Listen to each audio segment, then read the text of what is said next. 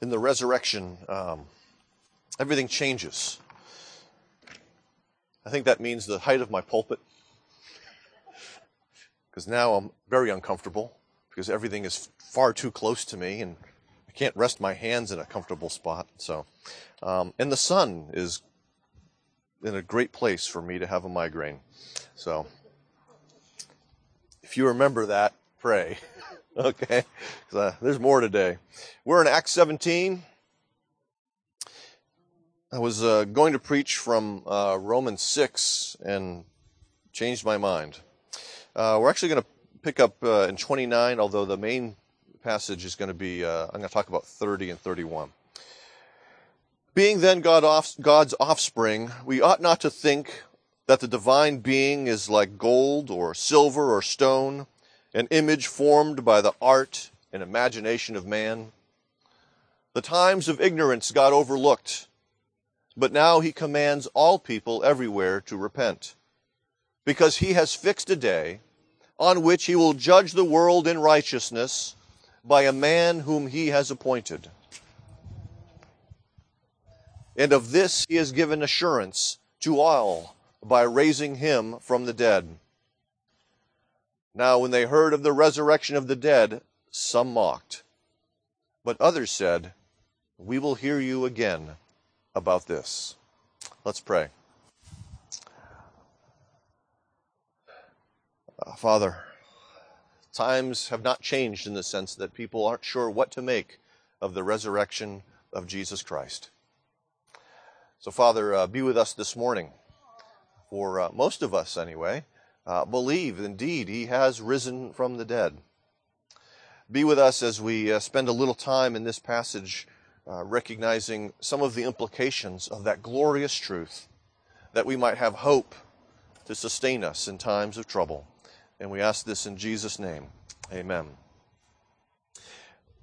In the Heidelberg Catechism, we ask that question about what benefit does the resurrection have to us? And the Catechism laid out three particular reasons why. When we talk about the atonement, A.A. Hodge has made the statement that the atonement is like a diamond, that it has many facets to it for us to grasp and understand, to behold the beauty of it, and that we cannot just focus on one facet of the atonement. I think it's the same way when it comes to the resurrection. There are many facets or aspects of the atonement, and sometimes we just get fixated on one and we miss the glory and beauty of the resurrection. This morning I want to, hit on what's probably one of the more neglected facets or aspects of the resurrection.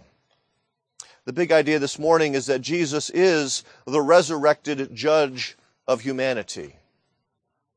How's that for a happy Resurrection Day sermon? Sorry, homily. Okay. Two things I want us to think about as we look at this passage. And the first is that the resurrection is really the hinge of history. A hinge on a door helps the door open while the wall stays in the same place. A hinge helps things open, sort of like a book in a sense. And so the resurrection, I think, really should be understood in part as a hinge of history. Everything on history turns with the death and resurrection of Jesus. Now, Paul here is in Athens. He's made his first missionary voyage or trip to Athens. Okay, not his first missionary voyage, but the first trip to Athens as an apostle. He's gone, he's surveyed the land, and he's seen that there is an idol, a statue to an unknown God, and Paul decides, that's my key. And so Paul offers to explain to the curious people of Athens who this unknown God is. Now, as he notes earlier in our text, before that which we read, that the Athenians were a very religious people. Mankind is incurably religious. It's just a question of what people set their hearts upon. And so when we look at fans cheering their favorite team, they are, in a sense, being religious. When we see steadfast devotion to a discipline like science or economics at the expense of everything else, people are essentially being religious. They are worshiping something. They see that as the ultimate of their existence. The Athenians didn't want to leave any gods out. They figured there might be one we've overlooked, so we'll have the statue to an unknown god. So Paul declares this God to them. He declares in verse 24 that he is the creator and ruler of all things. He has not just made it, but he continues to rule over it. He has determined where people are to live, where they are to move, and what they are to do. However, Paul notes in sort of a gentle fashion that the world had gone astray, that it had failed to recognize him as God and Lord. And in Romans 1, we kind of see that idea that while everything is plain to them in general revelation, they have suppressed the truth in their unrighteousness. And so Paul gently kind of mentions this in saying that until the coming of his Son, the times of ignorance God overlooked.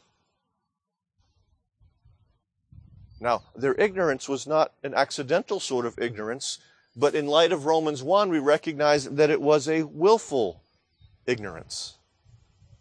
The invisible qualities of God were plain and evident to be seen, but they didn't want to see them. They were far more content with their small, safe gods. These gods that would not required all that much of them, and who ultimately would not hold them accountable for how they lived their lives. The idea of a judgment at the end of time was foreign to the Greeks, and so when Paul is going to explode all of this upon them, there is some doubt for them. It's a new concept. Calvin notes, and if I didn't have sunglasses on, you could see that God winked. Okay? Now, doesn't mean literally like God just kind of gave them a big pass and said they were not going to be held accountable. It's not as if they weren't guilty, but the point is that God withheld his judgment for their rebellion since the days of Noah. I mean, we see in the days of Noah, of course, that God brings his wrath down upon all of humanity, save the one family that is Noah, his 3 sons, and their wives, contrary to the movie you may have seen. All 3 of them had wives. Okay? Since that point, God had withheld his judgment upon humanity. Paul talks about this in Romans 3. He says that this was to show God's righteousness because in his divine forbearance, he had passed over former sins. This was to show his righteousness at the present time so that he might be just and the justifier of the one who has faith in Jesus. And so Paul, again, is talking about this hinge of history. He used to pass over former sins, but now he's going to show his righteousness in the present time. Because of the atonement of Christ, he is able to justify all those who have faith in Christ. Back to Athens. Paul says, but now, okay, the hinge again appears. But now the hinge of history. The days of ignorance are past. There's a new day that has dawned, which explains why Paul, the Jew, is sitting in a city full of Gentiles to proclaim a message about his God. But now he commands all men everywhere to repent. And so God's proclamation is now going forth not only through Paul, not only through Silas and Barnabas and Peter and John and James. It's probably untold people that were out proclaiming the message of Jesus Christ. This proclamation, Paul says, is for all men, not just some men. Everybody fits in this category. Rich or poor, this message is for them. Male or female, this message is for them. Slave or free, this message is for them. If we want to stick it into our present time, we would say things like, I don't know, gay or straight. This message is for them. This proclamation is also for people everywhere. Paul has left Jerusalem, has left Judea, has left the Middle East, and has gone into the Mediterranean. Here he's in Greece of all places. Everywhere. Africa, Asia, Europe, the Americas, Australia, even Antarctica, for those people who make their temporary residence there. It's for all people, no matter where they find themselves on this planet. No one is exempt from this proclamation and this command precisely because all have been in rebellion against him. Everybody's rebellion takes a different face. It looks different, but it's there. Okay? This is a homily. I can't go into that now. You're spared. Okay? The proclamation precisely is to repent, to change one's course, to turn around is the Hebrew word that is behind this, because you've been going in the wrong direction. We men have a hard time with this. When we drive, we don't ask for directions. We might get lost, but we think that if we just keep driving down this road, it'll eventually turn into the right road. No, we have to turn around and get back where we belong. And so repentance is that idea of turning around, but not just turning around, but turning back, returning to God himself. And so here's this command, to return to the Creator and the Redeemer. And so even though he's speaking here of repentance, it's an idea of God's plan of salvation is no longer sort of centralized in Israel and all of the trappings of the worship of the people of Israel, but now it's going to spread through all of the earth. And so the resurrection really is a hinge between ignorant rebellion and repenting in faith. Second thing that Paul would have them and us consider. The resurrection reveals the judge of all men. Now, a reasonable question would be on the part of the Athenians, why should I repent? And so Paul offers them and us, by extension, 4 reasons for repentance. 3 of them are summed up in this phrase, because he has fixed a day on which he will judge the world in righteousness. And so the first reason why people are called to repentance is that a day has been fixed or established. I'm going to a wedding soon. I'm going to officiate a wedding soon. And I know this because the day has been established. It's not just, Steve, show up when you want to. I had to make plans. I've got to fly across the country. Well, actually, I have to fly down from General Assembly. But it's fixed so everyone can know when it is. Well, this day's been fixed, but only the Father knows when it is. So it's like, but unlike a wedding day. We don't know when, but God has said it. This creates a certain measure of uncertainty for us. A measure of uncertainty that's actually a positive thing, because it should move people to repent without delay. Because knowing human nature, what would we do? Procrastinate. That's what we love to do as a congregation. We are a congregation of procrastinators for the most part. That's one of our sins that just we have a hard time with. We put stuff off, okay? People will put off repentance until the last possible second if they knew when that second was. So this day is not known precisely so that we might know that today is the day of salvation. Secondly, that on that day he will judge the inhabited earth. Okay? All those who must repent. the whole earth is going to be judged. And this judgment, the third thing, will be righteous. We will judge it in righteousness. So everyone's going to be accountable for what they've done and for what they've said, for what they've thought and what they've wanted. Everyone will be accountable, and it will be in righteousness, meaning it's going to be according to God's standard, not our own standard. Would it be great if we got judged according to our own standard? We might have a chance. Maybe. No. I remember the things I said how I would live when I was a teenager. I broke all those in like 3 years. We just can't do that. We can't even keep our own standards. We break them, much less His.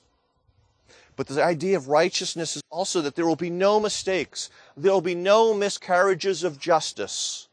There will be no one left standing, "You got it wrong." Anyone who watched Wisconsin versus Kentucky yesterday knows the frustration, even if you're not rooting for a particular team, of when the judge or the ref gets it wrong. It was a game filled with really bad calls, especially one where they actually looked at the replay, saw one player whack another in the throat, and didn't assess a foul. There'll be no miscarriages of justice on the day that God is appointed to judge the earth in righteousness. Fourthly, it is by a man whom God has appointed. Meaning, He has appointed the judge. For those of you who don't know, we're engaged in a lawsuit. It was not one of our own desire or making, but was foisted upon us, so to speak. And there's a judge who has been appointed, who will sit and hear all the evidence and sift through it. God did not leave the judging of these matters for every person up to or the random call, but He has appointed a particular person who will judge us in righteousness. How can we know this?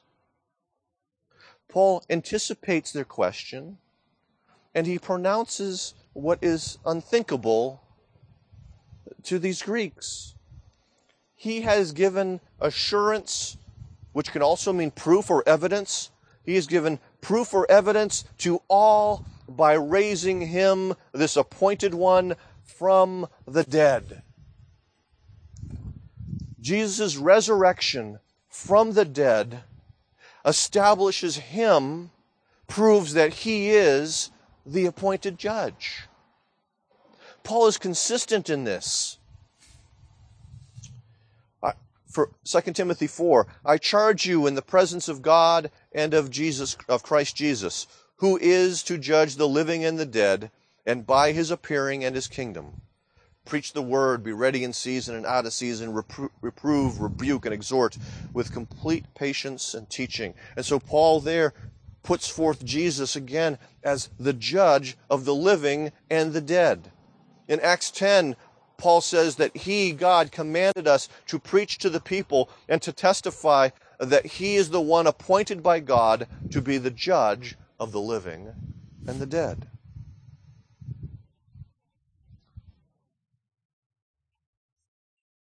John 5. The Father judges no one, but has given all judgment to the Son, that all may honor the Son, just as they honor the Father. And He has given Him authority to execute judgment because He is the Son of Man. And so, biblically, we understand that He is the Son of Man from Daniel, that He is the one to whom the kingdom is going to be given, and that He is the one who will sit in judgment upon the nations as a whole and upon every person who's lived and died. And Paul here to the Athenians says that the proof is the resurrection, because he has come back from the dead. He has been bestowed with glory and with honor by God the Father, the Creator. And so we either repent, embracing him as Redeemer, or we stand before him as righteous judge who knows every way in which we have gone astray. That's part of why Tim Keller writes this. If Jesus rose from the dead, then you have to accept all that he said. If he didn't rise from the dead, then why worry about any of what he said? The issue on which everything hangs is not whether or not you like his teaching, but whether or not he rose from the dead. Sometimes we get so caught up in whether or not we like what he said. People will embrace, well, I can go with Jesus this far, but I have a problem with Jesus going this way. But you know what? If he's risen from the dead, your opinion doesn't matter. His opinion is the one that matters. If he is risen from the dead, our autonomy, our self-law, needs to go out the window. Because he is God indeed. And like Job at the end, we should just shut our mouths. The resurrection is very important. Without it, we might as well just eat, drink, and be merry. Without the resurrection, we don't have to listen to Jesus. He's just another teacher. Just from a long time ago. And you can pick and choose. I like the golden rule, but I don't like what Jesus says about divorce or whatever. But if he's risen from the dead, he's not just another teacher. He indeed is Lord and God. So the days of ignorance of God passing over sins have gone. The resurrection of Jesus requires a response of repentance due to our rebellion. Without such repentance, people should expect righteous judgment, which means condemnation, no matter what form their particular rebellion took. It could be a pleasant rebellion, a sweet, nice, kind sort of rebellion. But it's rebellion nonetheless. Now, for those who have repented, this offers hope. Because it means that Christ will bring into account all who have harmed their people. And so, our brothers and sisters in Kenya, for instance, they mourn with hope because they know that while the government may not take care of those who slaughtered their children, God will deal with it. One day, all shall stand before Jesus and give an account. That is but one facet, but a very important facet of the resurrection of Jesus. Let's pray. Father, in a sense, this is a double-edged sword. Because on the one hand, it's scary beyond belief that if we are not clothed in Jesus and we stand in our own corrupted clothing of sin and rebellion, we are in deep trouble. But if we stand in Christ's, we have such great hope, not only of being declared righteous, but also of being vindicated. The hope of seeing those who have sought to destroy us held accountable. And so, Father, you know what each person here needs to hear. Whether they need to tremble or they need to rejoice. And so work by the Spirit to produce that which is necessary for them.